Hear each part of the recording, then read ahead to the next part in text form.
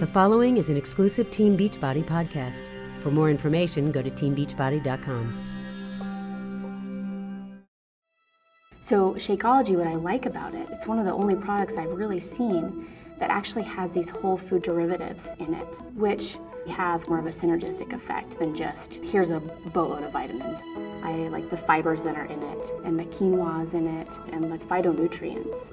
One of the good things about phytonutrients is that they counteract the oxidative stress that our body undergoes every day. So when our body metabolizes foods, we naturally produce chemicals called free radicals, which actually can do damage, oxidative damage to our body. Our body has a natural mechanism to counteract this oxidative damage and the free radicals and kind of neutralize them. But sometimes we overeat and we can create more than our body can handle, or we have conditions like diabetes where we create more free radicals. But ironically enough, some of the foods and some of the nutrients that we eat, these phytonutrients, are broken down in the body, they're digested, and they're able to produce the same compounds that our body uses. So the more phytonutrients you can get from a drink like Shakeology, you can fight these oxidative chemicals that can hurt you.